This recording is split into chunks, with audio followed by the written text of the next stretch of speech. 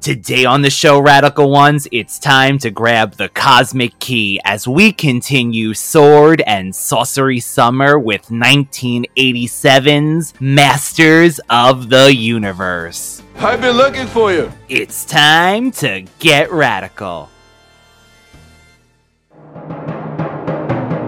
Something really special that I've been promising to show you. What would you do to get him? Grab him and take him. Take him. Like that. Hey, look! A Dungeons and Dragons ride! Yes! Let this be our final battle! I have my eyes, I have my cunning, and now I have strength. A never-ending adventure new for your Nintendo Entertainment System. You must find a champion, bold of heart, and pure in spirit. Champion? What champion?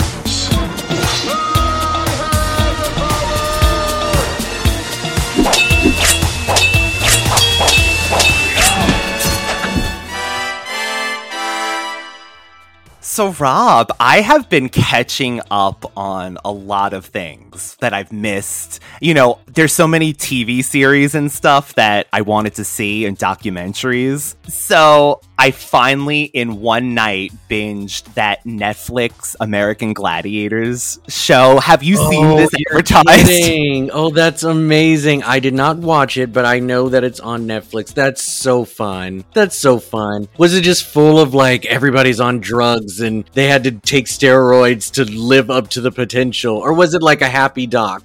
Well, you got it right with the first thing. But yes, it actually was happy too because they had a blast, these people. I'm sure they did. I mean, they had a blast, but also I should mention they also got injured continuously. I don't doubt that. I mean, none of them wore knee pads or protective gear because you had to give the illusion of being, like, invincible. And yeah, I'm sure they got in a lot of injuries. There's no padding on any of those equipments. And I watched it. I watched the new one too. Loved it. I wish they hadn't canceled it. They did make a new one, that's right. Yeah. I think for Radical Ones out there, if you want a nostalgic documentary that actually, Rob, I have to say, it's, of course, it gets into that dark grittiness, but there is really fun moments, and it's the gladiators, but also they kind of animate what's happening in the past with, like, animation when they're telling the story. Mm-hmm. Really great, I think, for 90s nostalgic needs. Very cool. I'll have to put that more up my list. You know, I just told you today that I'm going to be watching 2 docs today. Yes.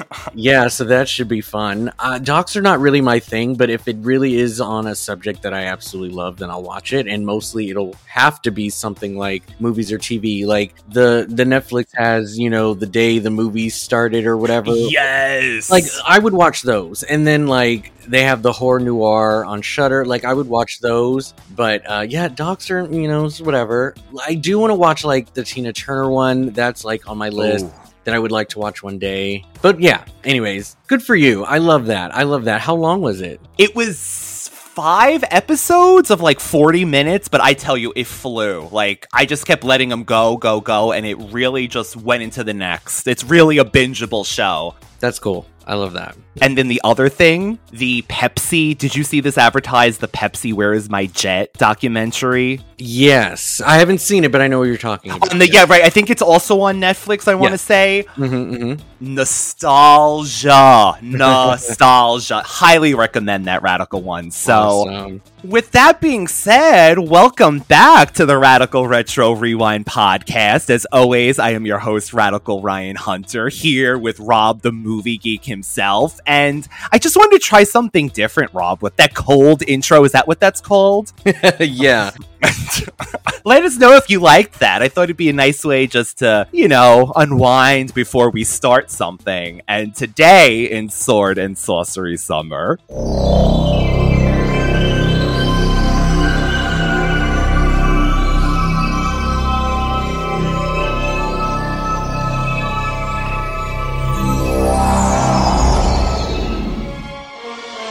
at the far end of the universe, there is a planet ruled by a being of utter evil.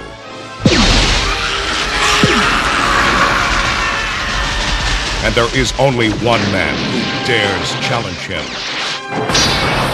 They are locked in a battle to the death.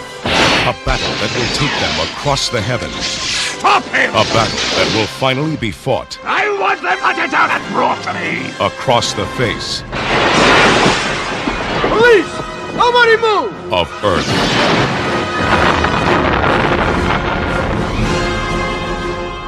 I think I'm gonna need some backup. Can you show us the way? Of course. No.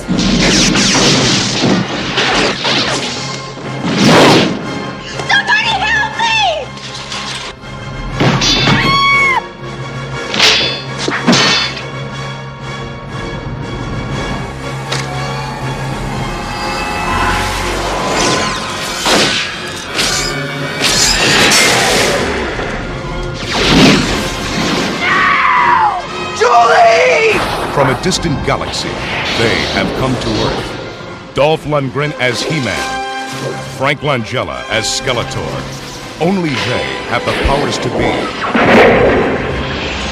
Masters of the Universe. Live the adventure.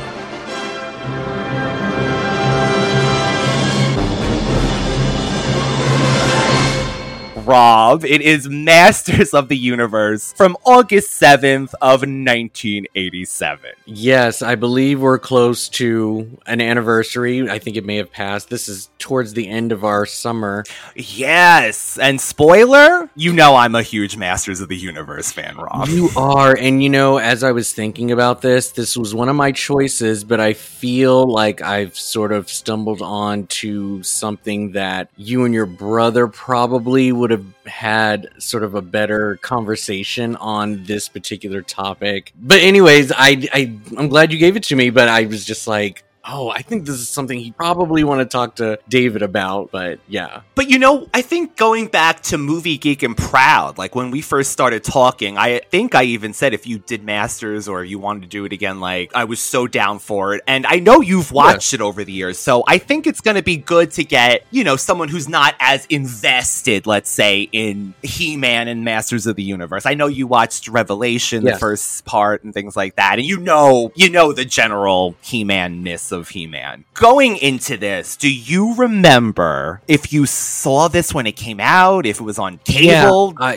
this was not a theatrical experience for me. This was definitely television. I watched a little bit of the cartoon, but definitely this movie stood out to me. It was at the peak of my fantasy sort of, I was like 6-7 years old. And I was obviously drawn to it for the right reasons and just hearing the phrase and hearing his name. Do I remember like, oh, how dare they cast this person? He looks nothing like I wasn't there, but I just enjoyed the idea that a man that looked like a cartoon was on my screen. So of course I was invested. So Dolph really is what people think about this movie a lot of times when you hear it. Of course, Frank Langella as Skeletor is just, I mean, I gotta give it to him. He really did look like He-Man, Rob. I mean, we'll get into it more, but I wonder if the movie would have been a little different without him. But he was the perfect choice. I get it. I totally get the casting. Yeah, it completely made sense why he was chosen. And as I know him today, I think this is the first time I've ever seen him smile. Put a happy face on this man. I don't care how old he is. I don't think I've ever seen him smile before. So it was a little bit of a treat to just visualize that as someone from the 80s.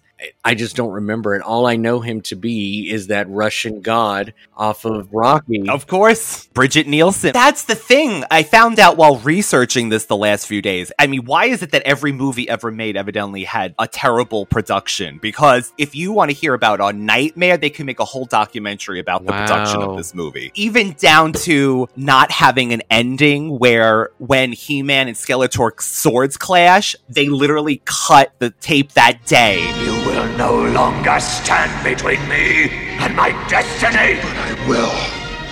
I told you it was always between us. Oh, I ache to smash you out of existence. To drive your cursed face from my memory forever! Enough talk! Yes!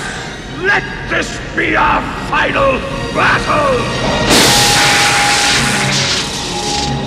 Here's the thing. I'm watching that and I would have loved that ending. I would have loved it. It wouldn't have been a great payoff just given sort of the journey that we took, but I would have loved that. Just to kind of like, is there going to be a sequel sort of thing, or the fight will always live on and there'll never be an actual ruler of Grayskull? I mean, I don't remember how the cartoon ended, but this is sort of He-Man's and Skeletor's story, is that they just continue to battle. So I would have loved that ending. So yeah, it would have faded to black right after this is our final battle. Yeah, actually, it would have been bold. So, Dolph had an acting coach, and the director kept saying, you need to smile, you need to be friendly, you need to show warmth. And the acting coach was telling him, no, you need to be an action star, you need to be stoic. And they finally fired the acting coach, and he was able to get him to smile, Rob. But I had sent you a clip right before our recording today, and I think what I want to get to the point out of everything is, to me, He-Man isn't the average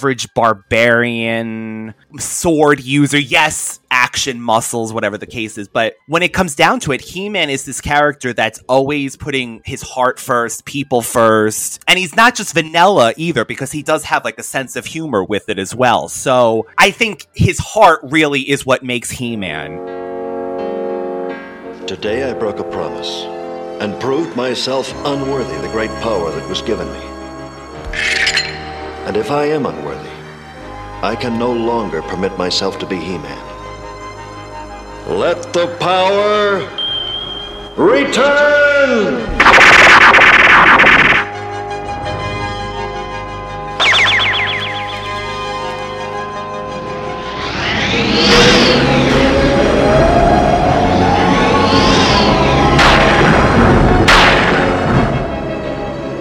I brought the Wind Raider, Adam.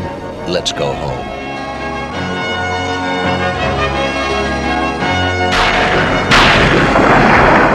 I think that's what Dolph, unfortunately, his smile does warm your heart when you see it, right? Like you're saying, it's so rare. But I think because of his language barrier, and they said that that was half the battle too, with, you know, his accent and him learning English at the time. And are they going to dub his voice? Are they not going to dub his voice? I think he takes a back seat and he almost becomes just like this generic warrior in a way. I understand that assessment. I think that was great. I was going to ask you more about sort of the contrast of his animated counterpart, because there were some things that I was a little bit confused about. Given that the movie is called Masters of the Universe and not He-Man and the Master, like, they didn't really center He-Man in this movie. He was just someone of familiar face and leader, I would say, on this battle, but we didn't get a lot of the nemesis and you know, relationship between our two, you know, hero and villain characters. We just sort of known them to just be at each other's throats, right? We didn't get any of that. You know, our sources was already captured. Like, we didn't really get a lot of backstory on this. And as they were out into battle, everyone seemed to be equal billing. You know, it wasn't like, He-Man save us, He-Man save us, and oh, he needs his sword, otherwise nothing's gonna happen. Which I wanted to ask, like, we didn't get any Prince Adam in this, you know? And so when I watched Revelations, I was like, oh, he's a smaller guy. He turns into this bulky thing. And I want to say, remind me, was there a secret identity thing involved, right? And the Masters of the Universe! I am Adam, Prince of Eternia and defender of the secrets of Castle Grayskull. This is Cringer, my fearless friend. Fabulous secret powers were revealed to me the day I held aloft my magic sword and said, "By the power of Grayskull!"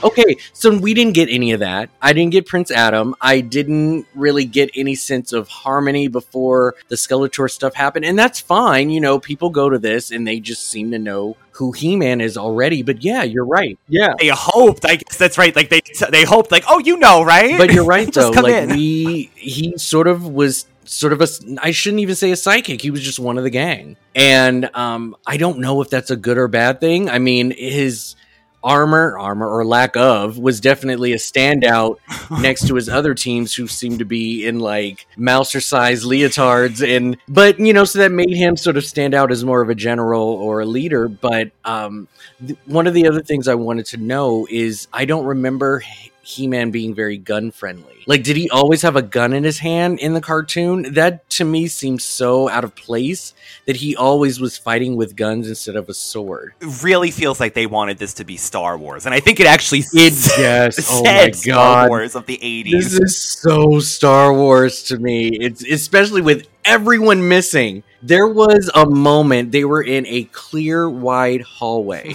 and the three of them were like in the middle of the hallway, and all they did was just duck down. They weren't behind any barriers, and this entire team still didn't get one shot in. And I was like, this is ridiculous. Not one. Not one. So, you're right. He-Man honestly never used a gun. Man-at-Arms did. So, because they always have that mix of mechanical things and magic with He-Man. But yes, He-Man was always with the sword. Yes, I guess he would use a gun if it was on a vehicle, but it was always about punching. It was always about the sword. It was always about not killing, which is why, Rob, Mattel insisted they have these non-human villains. So I guess this is why we got the Stormtrooper clones that are just in black armor instead of white, which again to me makes it Star Wars. Yeah, I got more Spaceballs vibes, of course, watching this.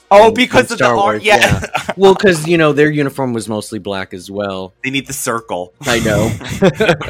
But yeah, I didn't mind He-Man's, I guess, likeness. I think that was sort of their big thing about this movie, is making him look like him instead of being him or sounding like him. And the chest was on point. I don't mind that. As far as the armor, I didn't get that whole Red Cross thing. I would have loved that. He didn't, again, need to look barbaric or anything like that. The bowl cut hair, too bad. Too bad we didn't get that. Yeah. Dolph has, what would you call it, a mullet? Kinda? Yeah. He does a lot of party. Get that hair wet. By the end, that was... Ooh. Yeah. Okay, so Castle Grayskull is the first thing we see, Rob. Honestly, when I see that every time I go, why? Again, I'm not just because I want to be faithful to the cartoon, but Castle Grayskull has pretty much, since the comics it started in, everything has always looked like that. And to me, it again is like a mix to me of like a steampunkish, like mechanical castle, but that is another iconic, feature of He-Man, that it's kind of like, it would be so simple just to do this, since they're all matte paintings, by the way. There's no budget in this movie, so everything is a painting. At the center of the universe, at the border between the light and the dark, stands Castle Grayskull. For countless ages, the sorceress of Grayskull has kept this universe in harmony. But the armies of darkness do not rest, and the capture of Grayskull is evermost in their minds. For to those that control Grayskull will come the power. The power to be supreme, the power to be almighty, the power to be masters of the universe.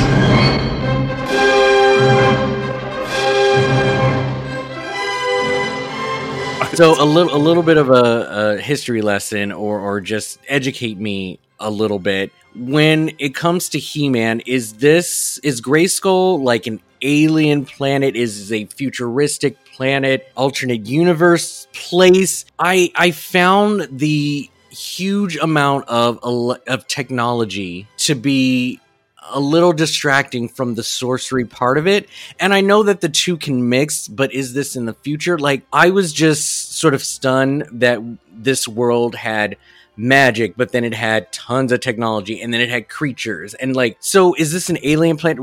Educate me on this. Like, what exactly is Grayskull? Because they go to Earth. So I know that there's this big galaxy and everything. So they seem to be on a different planet, but are they considered aliens? Like, help me out with that. So this is actually cut from the script as well. So in the cartoon, He-Man's mother, Marlena, comes from Earth. She was an astronaut. that got lost in this dimension. So I always look at it as like parallel to Earth, but it is almost like so it's like an alternative, but I always took it as almost futuristic too at the same time. But and it was going to be seen in Castle Grayskull. They were going to find an American flag in this movie to go, are we linked? And there was this whole other subplot about that. It's parallel at Earth, but a different dimension kind of thing. So does it make sense to have so much technology rooted into the magic? I mean, they had Gwendol, I forget his name. Grildor. They had him, Billy. They had him as an inventor. Who are you? I am Grildor of Thenor, locksmith and inventor. Skeletor's forces were hunting me down. A million blessings upon you for saving my life. No blessing is necessary. Any foe of Skeletor's is a friend of ours. Now, why are you so important to Skeletor? Help me. I'd better show you. Please come with me. So I think his main thing was the machine part of it rather than the magic part, which I'm fine with. I just don't know if that's authentic Masters of the Universe. It actually is, because they always had mechanics, and Man-at-Arms does make mechanical things, and spaceships, but it's always more of the sorcery side to me in the cartoon and the comics. It mixes, they definitely mix it, but you're thrown into this world where, you're right, if you don't know anything about He-Man, or you know basic Eye of the Power, you're kind of like, what the hell? So let's go over the plot of this really quick, because I have questions about that. When the evil Skeletor finds a mysterious power called the Cosmic Key, he becomes nearly invincible. However, courageous warrior He-Man locates inventor Grildor, who created the key and has another version of it, just so happened to have. During a battle, one of the keys is transported to Earth, where it is found by teenagers Julie and Kevin. Now both He-Man and Skeletor's forces arrive on Earth, searching for the potent weapon. Okay. So, with this particular plot, it seems that part of the gimmick in this live action version is this futuristic, sort of different galaxy being mixed in with today's Earth and how it ensues, right? The hijinks. And while there were some, little tidbits of, what am I eating? Oh, this used to be an animal, or look at this creature. Like, I get some of that, but I feel there was really not much of an Earth influence into a lot of what was going on, except for that pesky detective I wanted to strangle with my bare hands. I gotta hate that character so much. So annoying. But did you notice that almost the entire movie, the whole town was cleared? Not one car on the road, nobody on the streets being disrupted by this entire war being happening on Earth. It's just the weirdest thing. Like 6 p.m. is their curfew and the whole town is shut down. Like Charlie's is like the place to be on a Friday night, because that's where everybody is. Nobody else is around. All the lights are out. Like, I was just like, you guys are just performing on a set. Like, Earth is not involved in this. Why are we here? And then you tell me that he's half human from Earth, so none of that even comes into play with this. And so I guess to keep it grounded and human, it's like, let's see how they would react on Earth. Sorry, we didn't really get any of that. Taylor? Good food. Yes, I've never tasted anything like it. I wonder why they put the food on these little white sticks. Those are rib bones.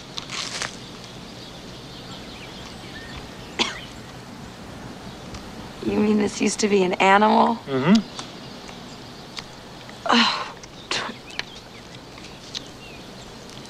What a barbaric world. Never think while you're hungry. So, I don't know. It would have been fun for me to just explore more of Grayskull than to just travel to Earth. I don't need the setting to be here for me to be interested. You know why they did this, of course. This is to save money, because, again, I can't believe the title of He-Man is just... it was given a budget of $22 million, which, is decent. But Canon Films, oh my god, they are known for cheaping out. Matter of fact, they made Superman 4 and things like that, and they were going to make a Marvel Spider-Man movie. It's horrible. Going to Earth was only to save money, Rob. Okay. And that's fair. No, that's fair. If you're going to go to Earth and you're going to show a town that is completely uninhabited by life, what is the point of going to Earth and not interrupting anything? Even the streets where Julie lives, Miss Courtney Cox, it was the quietest neighborhood. The night of the comet happened. Everyone died besides that chicken place, the high school, and you're like, Charlie's. Yeah. That was what Earth was. It was weird. It was just so weird. And, you know, with Kevin having access to the school to begin with was just ridiculous. It's whatever. Kevin, you were talking about Prince Adam earlier. Kevin, in one version of the script, Julie and Kevin were going to go the opposite way, and he was going to take on the power of He-Man, transforming into Dolph Lundgren. Gotcha. Interesting. So this script also had a million different versions leading up to this too, so that was something. So as a big fan of He-Man, what did you think about this movie? Aside from the budget, I mean, the times is the times. This was made in the 80s. Do you feel that this movie did it justice? Well, it gives me the neon goodness that I need, Rob. I mean, like in an 80s movie, like that alone, the visuals. Yes, I will say I am a fan of this movie, but to me, I separated from He-Man. Okay. It's a version of He-Man. Even as a kid, Rob, I mean, it seems like this is reading reviews. It seems like every child in the 80s who went to see this was like, what? Even as a kid, I knew it was He-Man, but I knew it was different, and I didn't really like that aspects. Of course, you want to see more familiar characters, let's say. So I do like it. I want to tell the radical ones, I do enjoy this movie, but this is not what I want in a full-on He-Man movie. Okay. For me, I remember liking this as a kid. But, I mean, as an adult, this was actually a very hard watch for me. I found myself not really as engaged as I was, especially on their time on Earth. It just didn't really keep my attention, unfortunately. I think there was just too much, like, gunfighting going on rather than character interaction and development. Also, because I'm so familiar with Teela being lead, it was weird watching her just kind of, like, say one or two lines, which is not bad.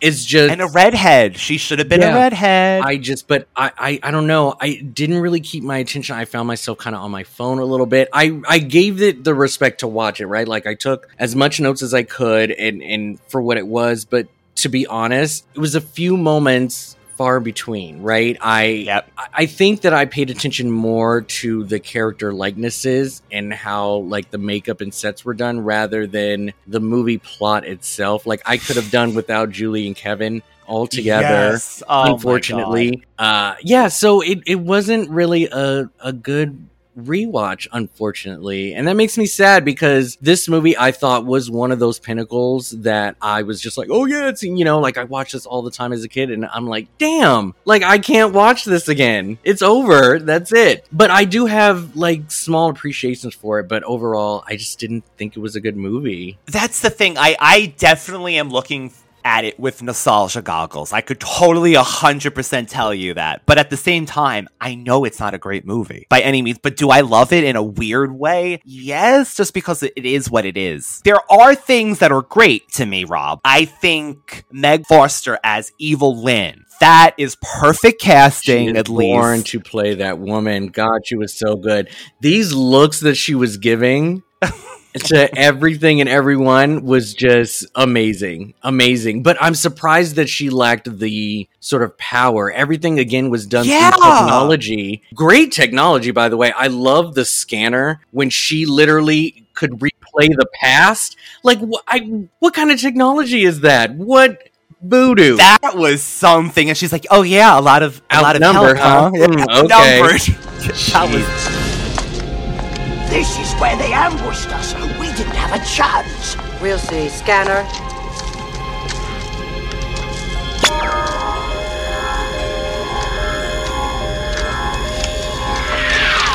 I see only He-Man. Where are the forces that you spoke of? And a native girl. It must have been she who tipped the scales against you. Outnumbered, Outclassed is more like it.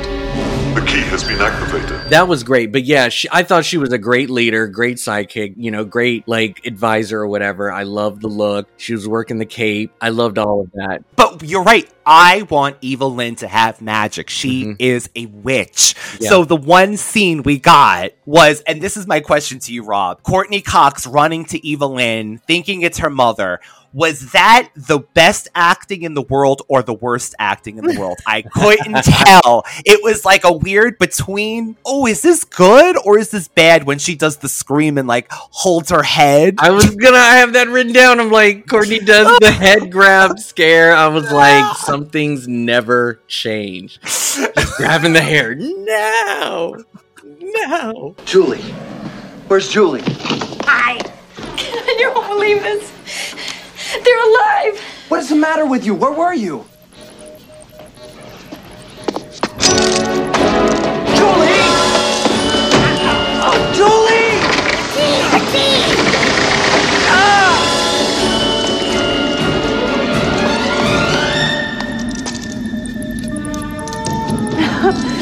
Thank you, my darling.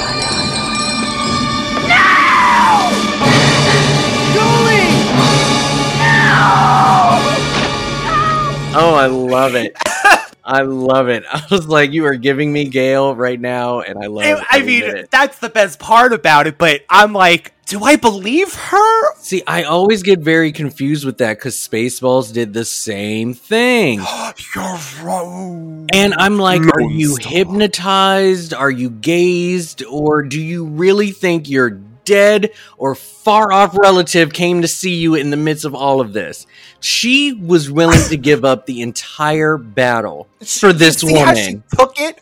She was just like, screw all of you bitches. And if you get shot, I don't care. This belongs with my mom because she told me so. I wanted to strangle her. This should not have been this easy. My mother really didn't die. And the first thing she asked me for is that thing that we found today that evil people are after and try to kill us all day for. But yeah, this is really my mother. Boo. Boo.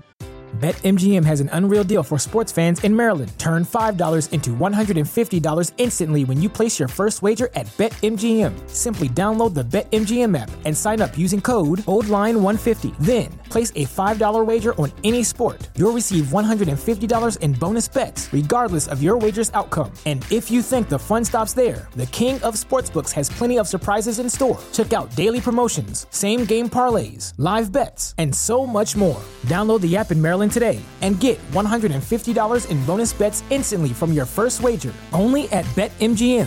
BetMGM and GameSense remind you to play responsibly. See BetMGM.com for terms. 21 plus only. Maryland only. New customer offer. Subject to eligibility requirements. Rewards are non-withdrawable bonus bets that expire in 7 days. From issuance, please play responsibly. For help, visit mdgamblinghelp.org or call 1-800-GAMBLER in partnership with MGM National Harbor. Promotional not available in Washington, D.C.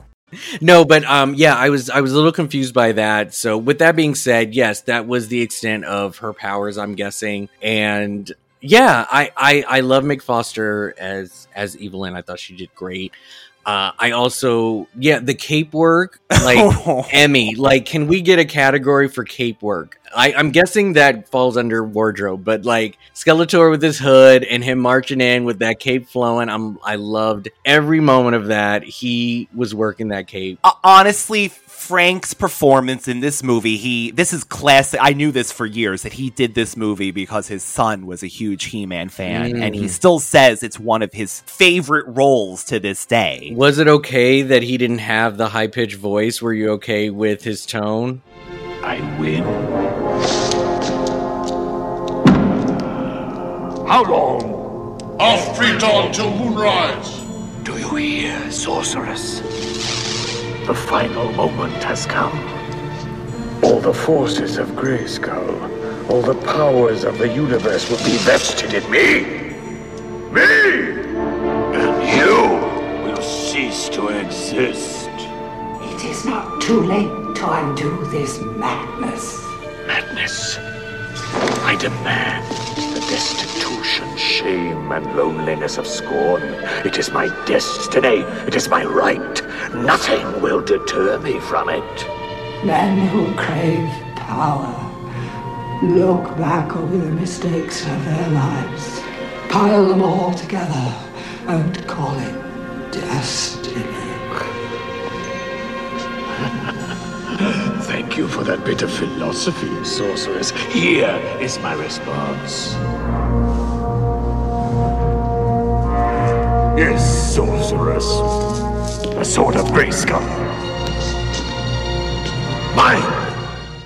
You know, I do love my Skeletor Goofy, but in this movie, it worked for me. Okay. It honestly, and I sent you, again, another clip. I like to send Rob little things beforehand with these gentlemen talking about the movie, and they laughed over his face. I don't know if I'm blind, but to me, that worked for me. That looked like a skull face. It wasn't, terrible that it was I can see from the 80s point of view, they gave him that black mask, and then they put over the makeup so it looks hollow. It's just like coloring teeth to make it look like it's missing. I get that. I could tell. I don't think a little kid watching this is going to really notice something like that. And do I expect that type of work in something like this? You gotta just let stuff ride. Just watch. I didn't mind it. Would we have gotten... And here's the other thing, too. Would you have preferred them to do CGI, just like we saw with those air, benders or whatever, that was riding on those scooters? They had budget for that. Yeah, do we want that type of, technology on his face? No, I don't mind the makeup. The teeth were fine and all of it. I get it. I even tried to look for Frank's face. I saw it a little bit. I definitely heard his voice. When I found out that it was him, though, yeah, I was really, really shocked. I was so shocked that is the same man too. Because see, my Frank Langella is unfortunately a brain scan. That's my Frank. He plays the detective that thwarts Edward Furlong. That is my Frank Langella. And if it's not him, he's the one trying to steal Arnold Schwarzenegger's baby. Those are the only two Langellas that I know. But because I didn't know that was him under there, I can't associate. But he's not man Langella. That's who he is. So it was really cool to find out that was him. And from what I know about Skeletor, he is a shit talker. He will not shut up. No. For nothing, and that's what he did in this movie. He had something to say. Do you feel he got... And he's sassy, usually. Yeah. Skeletor's a sassy little biatch. Dolts, half-wits, bunglers, brainless idiots. You couldn't even beat a motley group of gnomes. I love when he was like, yeah, if you go, Evelyn, go with them, and if you fail, you don't want to come back here to me. Yeah, and she was like, I didn't say that I wanted to go. Well, then you shouldn't have spoke, ho. I was like, yes, that's right. She was, yeah, we don't want to waste their talents. I'm like, okay, you trust them so much, you go with them. I love that line so much. I was like, that's what you get for speaking out of turn. Keep your mouth shut. And that was the part. God. That was the part for me. It would be a pity to waste their talents. Save your pity for yourself if you fail. Take them and whatever troops and resources you need. I was not suggesting that I go. Then you should not have spoken. Leave immediately. When you find the key, send a sourcing signal. An attack force will join you, or I will follow.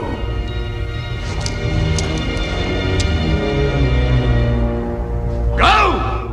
But yeah, he is definitely known as a shit talker, and I loved every minute of it. Do you feel that he got enough screen time?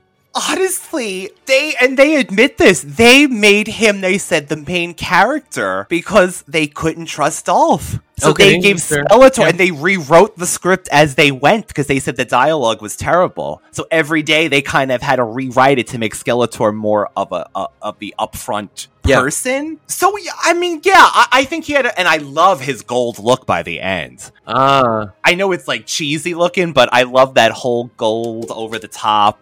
Yeah, Skeletor we're getting more outfit. gold plated stuff. First TikTok, and now we've got Skeletor getting gold plated treatment. Yeah. So Grildor was supposed to be Orko. Yeah, even as a child, I was very, very turned off by this choice. I mean, he's the most... I don't know. No, correct me if I'm wrong. I'm probably wrong, but I think he would be the most profitable product from the gang. I am an Orko fan, so yes, give me an Orko floating. I will get by the doll. I will buy the shoes, the pajamas.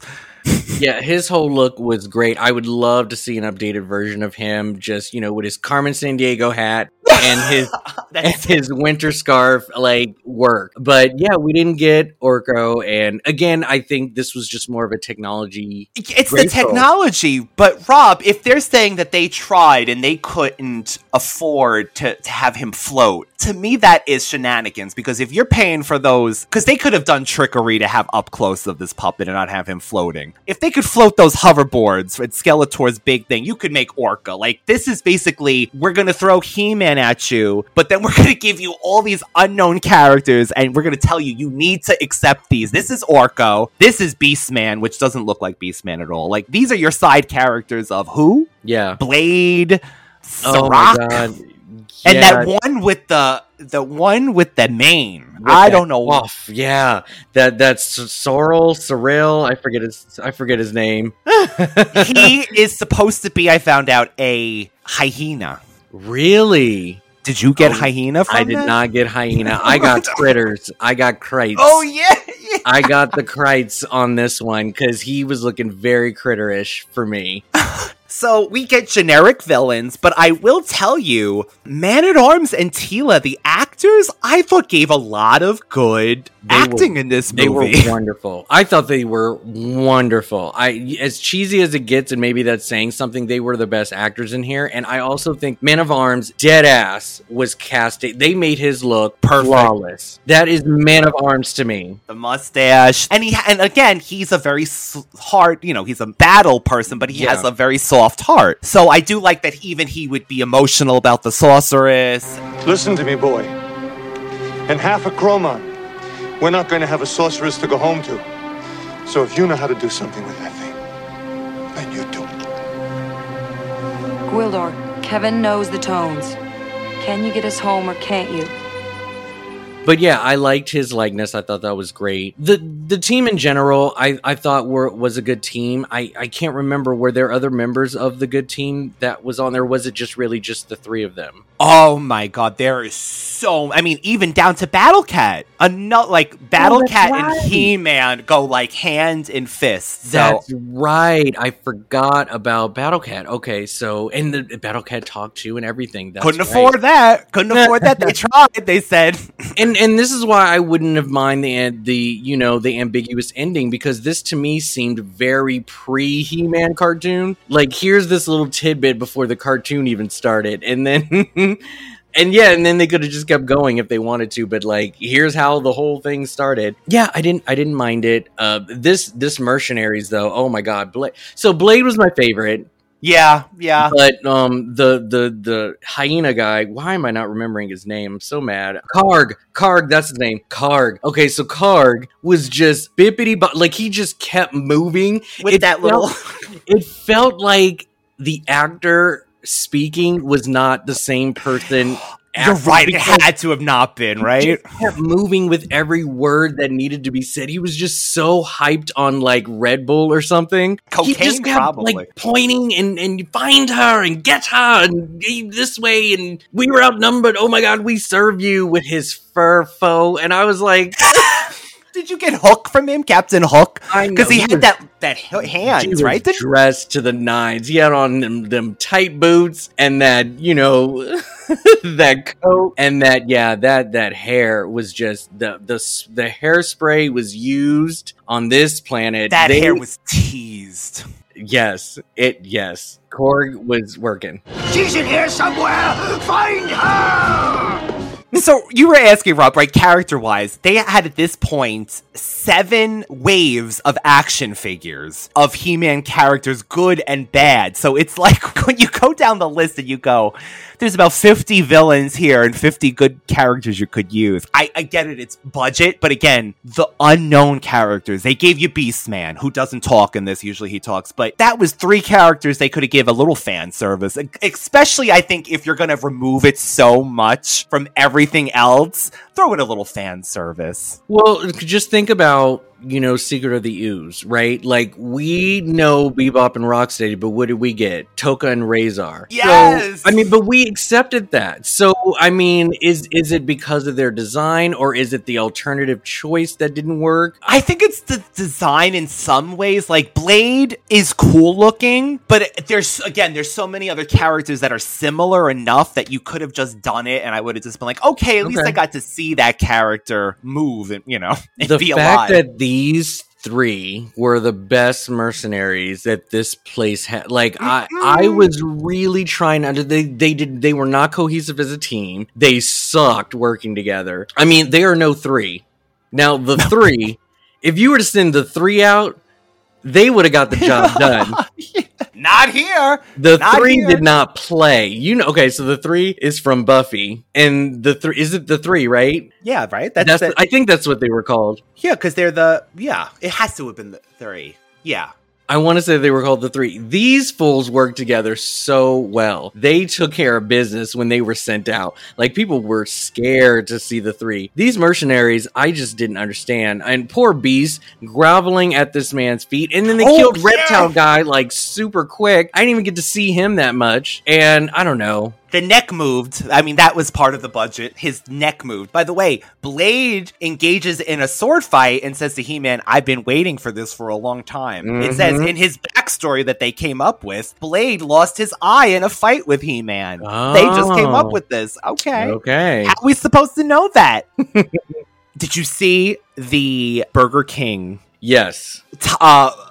Oddly placed promotion where Kevin literally fills a sink, perfectly placing the Burger King cup, the bag in the sink into the camera. What? Well, yeah, Julie. Julie was hiding next to a stack of Pepsis. At the school. Oh yeah, she was. Yeah, they put that in there or whatever. I thought that was good. What did you think about the Kevin and Julie stuff? Was the parent storyline, her wanting to get out of there, and here's my thing: Kevin, who was the non-believer for a while, and it seemed that Julie was sort of playing the lead as the go-between and being like, we have to help them. I'm their ally. And then Kevin was like, no, this is so weird. I don't understand this. And then all of a sudden, Kevin is the man. He's the one doing all the work. He's the one with the musical connection. He's the one that, is playing hero to the damsel. It just they took her out. They took her out with that leg thing. Yeah, I didn't understand that. Like, was that like a He-Man woman hating thing? I guess they wanted to give them equal footing, but because he was hired to play like Prince Adam-esque character originally, maybe, but Kevin just took lead on this, and I thought it was going to be Julie, and it just made me a little mad that they turned her not only as a traitor, but then took her out for the rest of the movie, and then all of a sudden it's all about her again with her parents, and I'm just like, well, I didn't get it. Do you think it's because he's so sick of hearing her say, like, the day my parents died, I decided to go to have lunch with you, Kevin, and they go visit the grave all the time? I know, right? That was the thing, like, he's just like, I never told anyone this before. But it's my fault they died. Julie, come on. It was a plane crash. Those things just happen. You don't understand. See, we're all supposed to go to the beach that day. But I said I had to study because I wanted to spend the day with you. So I took the plane to Kathleen instead. Hey, come on.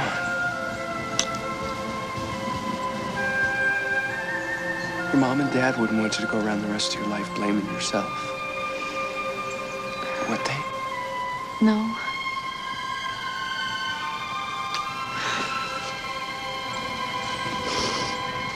God, I wish I could change things. But you can't. It only happens in fairy tales.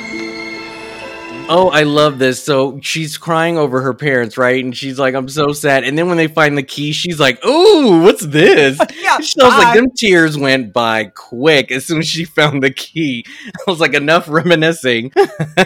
Honestly, I could have done without them, like you asked. Could have done without the cop who, at the end, drives me insane because he's sitting on a throne in Castle Grayskull with this random blonde woman. By the way, Castle Grayskull is so, like, high up there regarded. Like, random people just don't sit on a throne, Earth people, with some random woman that you found. There's no women in Castle Grayskull. It's a sorceress. She lives there by herself. Well, Lubick, look at you. So you're really gonna stay here, huh? What, are you kidding? What am I gonna go back there for? And look what I got here. I got a castle, I got a view, I got clean air, I got a beautiful woman, huh? Some kind of retirement, huh?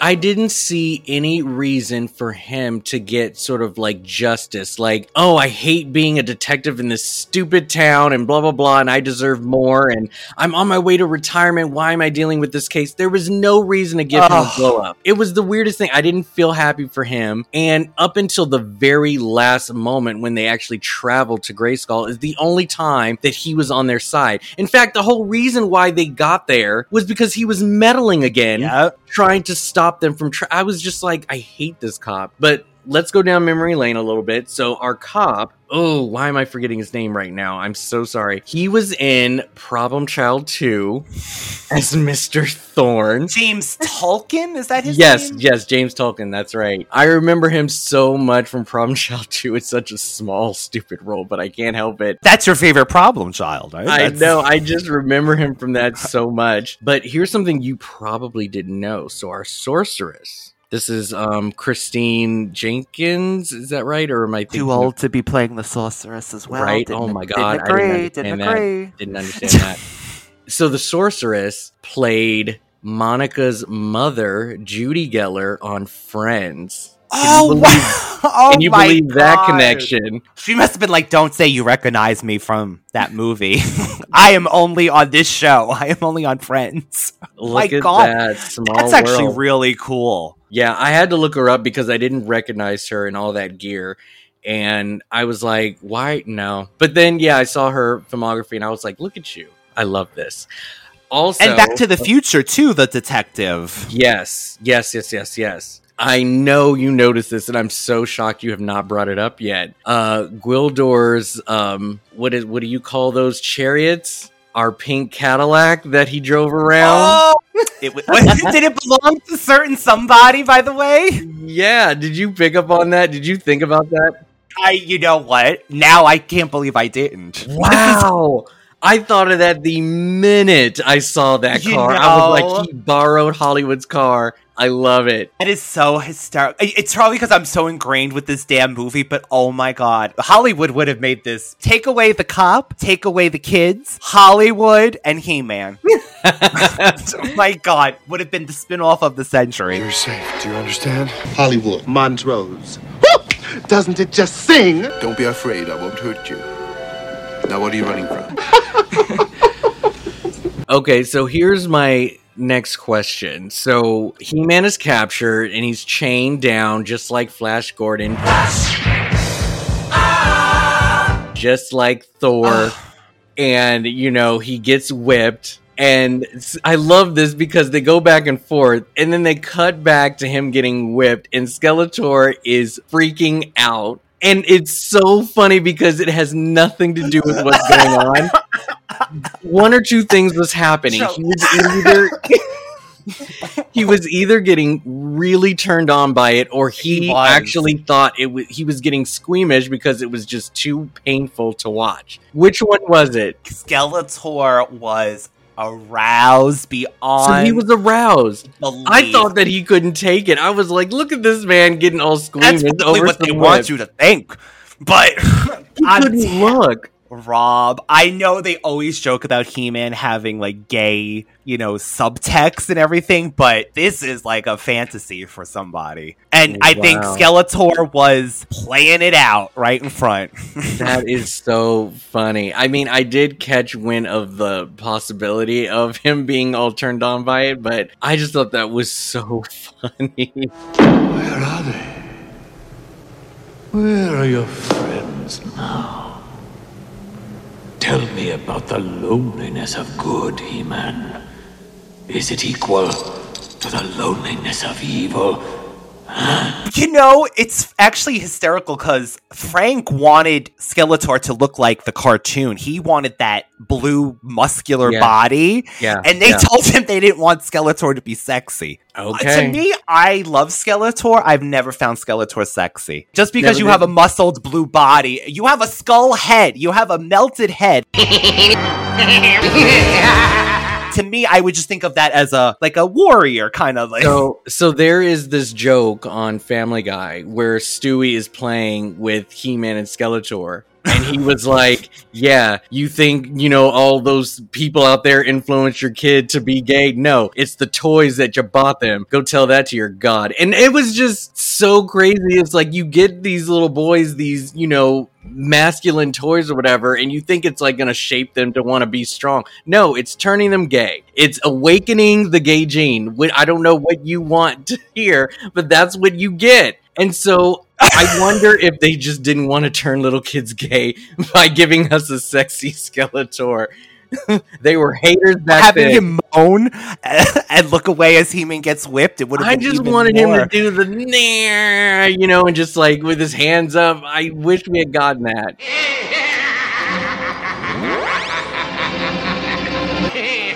The staff was pretty cool. They got the staff right. Which I was, really by like the that. way, handed to him by Pig Boy, who was a Mattel contest winner. Oh, cool. He was a little boy. He won a contest from a He-Man magazine to be in the live-action movie. They had no idea how to get this kid in. I would have threw him in the chicken place, honestly, if that was the case. Yeah. So they decide to instead cover him from head to toe in makeup. And as a matter of fact, he has a scene where he hands the staff to Skeletor, and then Skeletor goes back and scares him and he runs off. They cut that. The kid, though, got to hang out, take pictures with the cast. That's they very sent cool. They sent him the costume after. Mattel Oh, nice. sent him the Okay. costume. That's really cool. I have one last question for you. So, at the very last minute, I was like, oh, this movie's not going to be so selfish. And, Gwildor's like, I can send you back to any time you want, any place, whatever. Where do you want to go? We just want to go home. I was like, okay, cool. They're keeping it simple. They're keeping it humble. And then at the very last minute, no, wait, send me back to where my parents. And then I was like, you greedy bitch. Activate the doorway, Gwildor. Are you sure you don't want to go back in your planet's history? I can take you back in time to the past or future. No, look, Gwildor, that's okay. Just send us home. We better get home, Gwildor.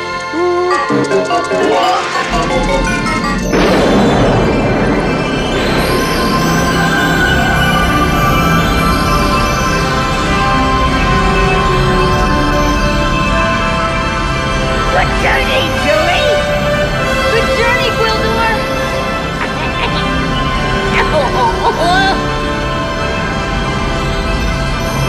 Good journey!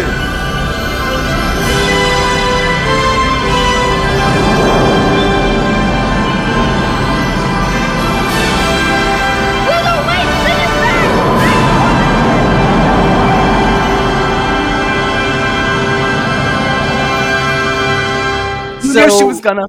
So look, I'm totally fine.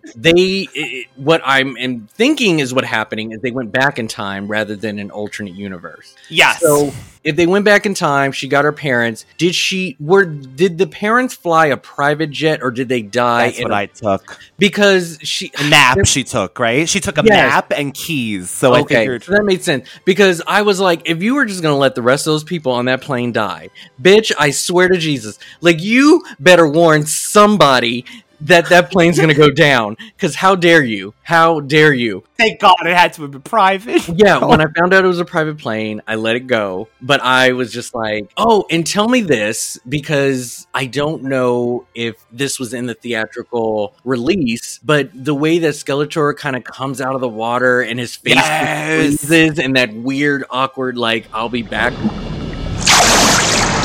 I'll be back. Was that in the movie or was that added for TV or like? No, actually, they said it's one of the first. They have a name for this, a spark or char. There's a term for it. Like it turns out this was one of the first, but it was added after Rob. That whole thing of cut to black. no budget, and the director, it actually says, the director had to give half of the budget to have Dolph come back, Frank come back, and finish that fight scene with half of the Castle Grayskull still remaining. So that's why it's dark. This is horrible. Oh. They said they had a whole fight scene choreographed. They already went over. So they brought him back, and then he said, Frank, will you also come in, get into a tank in water, and film this thing to add to it? But he enjoyed it, evidently. Yeah. So, I mean, aside from the effects that I could have done without, I wish there was more fight choreography between Skeletor and He-Man, more sword fights in general. It's 80s for its 80s. Like, I'm not going to sit here and be like, how dare you with the production and all of that. After hearing this story, you know, they did what they had to do for fans. It is what it is, right? It's just unfortunately the story did not match what I believe He-Man to be, and I'm not going to say that it was a cash grab. I think that the movie did try to implement as much fanfare as much as they could for the money that they had. Is just, unfortunately, this cartoon is just a little bit beyond the structure of an 80s budget. It just has no business being made in the 80s. They should have waited. That is my sort of take on Masters of the Universe today. It just did not work for me. So I will always be a fan, but it is not the default Masters of the Universe movie for me. Like I said, I am still hoping beyond hope, Rob, but I just saw a whole article about over almost a decade and a half of scripts that was written by everyone, including McG. Everybody in the world has put in a script for Masters of the Universe. They asked Chris Hemsworth, evidently, once. They asked, what was the guy from Twilight? He was petitioning forever, the brother, that actor. He was in... Oh, you're talking about the model. Why am I forgetting his him? name? Yes, he was petitioning for years to be He-Man. I mean, we've just went through 2 casting changes on Netflix Masters of the Universe movie. I think it's coming down to, Rob, the money that would it take to, I think, make a fantasy like this movie done right, not on Earth, would be substantial. And I think we're going to keep getting canceled. It seems to me that just like Super Mario Brothers, it's just best to do an animated movie. Totally, Rob. Totally. CGI it. Cannot do this, I think. Live action form on a Netflix budget, especially. I don't think it's ever getting made. Maybe we'll be wrong. Maybe we'll come back on this show and guess what? That movie's getting made. And Dolph Lundgren's He-Man's father, King Randor. Because they actually asked him at one point to do that in one of these versions. So maybe we'll get a faithful version one day, Radical Ones. We almost had She-Ra in this movie too, which would have been amazing when they went back to Eternia, but of course, too much money, too much casting. And I will say this, Rob, there is a unofficial sequel that was in the works by Canon before they lost the rights. They put it out, Masters of the Universe 2. Dolph said no. They hired a football player to replace him, and He-Man was going back to Earth to pretend to be a football player. Flash Gordon. Skeletor was going to be a head of a company. What in the world? An evil, like, head of a big corporation. It's very Dennis Hopper Bowser. And the sets went to the movie Cyborg 2 starring Van Damme. Okay, fair. Now that we're wrapping up, Rob, do you have any recommendations for us? Rob's recommendations. I do have some recommendations. I think you guys have all seen these movies, but if you have not, here's a little bit of a reminder of what's out there where you can get the same feel, but maybe just a better experience. Let's say you did like Masters of the Universe and you want more of that 80s style tone of a film. You know, special effects, everything, just gritty, maybe even, low budget. Who knows? You love this for a reason. There's always a fan, right? Here are some movies that you might also enjoy. Street Fighter with Van Damme. Yes! Yes, I do. Watch Street Fighter. And if anything, for its colorful characters and just sort of a different world outside of Earth, yes, I think this movie heavily casted, and it just has all these colorful characters in it. I think that you would appreciate this movie if you enjoyed Masters of the Universe. It's an adaptation to a video game. Just like, this was from animation, so that would be a nice choice. The other thing is Krull. I think Krull is a great example of how a story can be told and keeping it in the fantasy world that was created. It had shit to do with Earth. They kept it at home, at home advantage. And I think that the same thrill of this good versus evil was depicted in this movie. So watch Krull. Another one I would say to watch is RoboCop. And that is just for its very gritty side of things and just its depiction of Earth and all of that. I think it's done, but it's very heavy rated R. So just keep that in mind in comparison to this. Compared to this, yeah. Now, if you did not like Masters of the Universe and you want something sort of different, but still in the same realm of family friendly, or just good old action, Ninja Turtles, the original. Yes. I think this movie is phenomenal and great character development. Love the makeup, love the costumes, love the fighting. All of it that you didn't get in Masters of the Universe, you will find in this, which is also based on an animated cartoon and comic book. The next one I picked is Flash Gordon. I just think the technology, the space aspect, the good versus evil, the costumes, the music, everything is so iconic that Masters of the Universe tried to do. This movie accomplished that in spades. So I would watch Flash Gordon. The last one that I chose is Big Trouble in Little China. Yes, very mythical, magical, fun. There was tons of references from Big Trouble in Little China in Masters of the Universe. Again, I believe this movie just did it a bit better for its buck and gave you characters that were likable. And I really enjoyed this one. That are my recommendations. Those are great choices. I love that.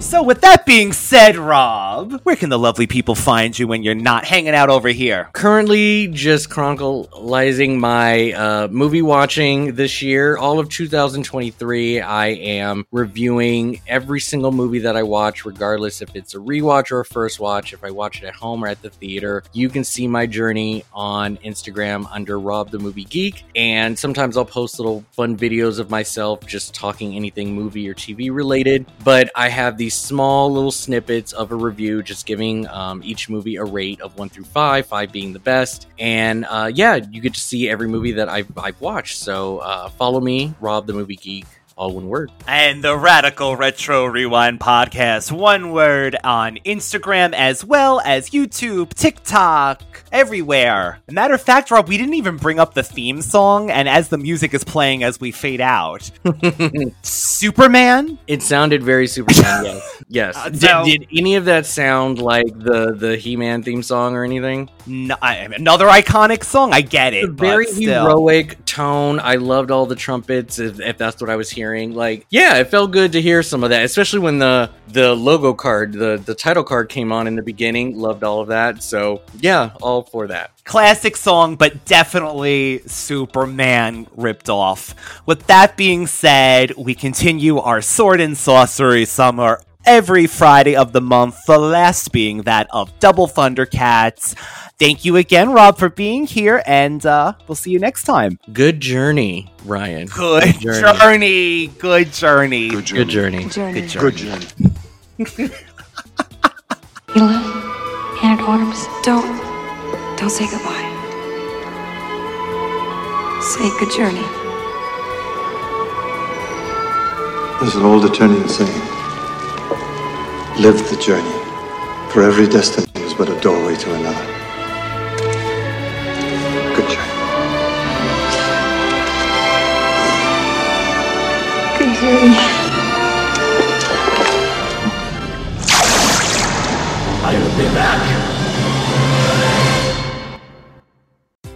BetMGM has an unreal deal for sports fans in Maryland. Turn $5 into $150 instantly when you place your first wager at BetMGM. Simply download the BetMGM app and sign up using code OldLine150. Then, place a $5 wager on any sport. You'll receive $150 in bonus bets, regardless of your wager's outcome. And if you think the fun stops there, the king of sportsbooks has plenty of surprises in store. Check out daily promotions, same-game parlays, live bets, and so much more. Download the app in Maryland today and get $150 in bonus bets instantly from your first wager. Only at BetMGM.